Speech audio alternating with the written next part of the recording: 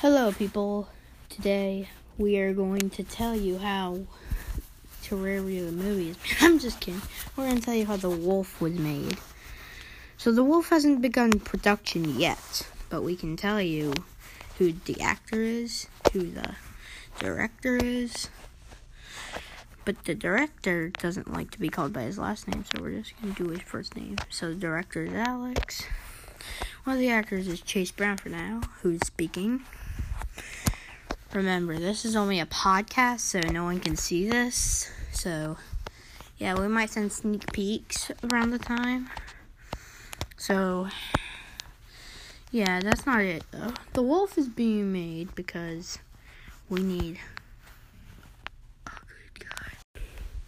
After that, in The Wolf, we are in the middle of using the mask, and we haven't done filming yet.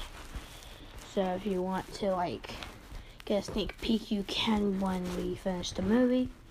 We'll have a sneak peek soon, but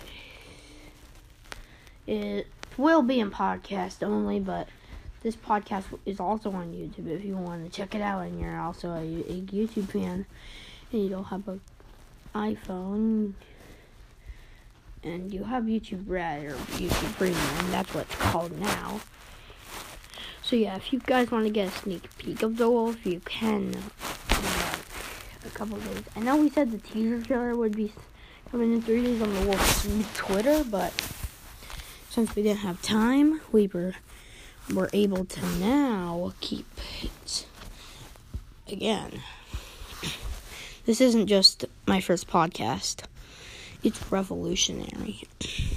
Since this is made with Anchor, we only have 1 minute left, I think. We have some stuff to talk about.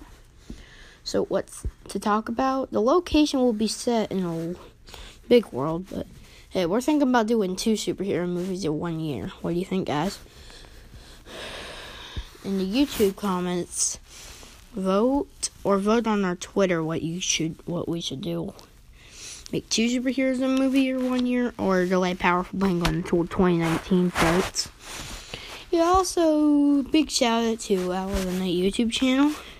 They just released their teaser trailer a couple of days ago, so shout out to them.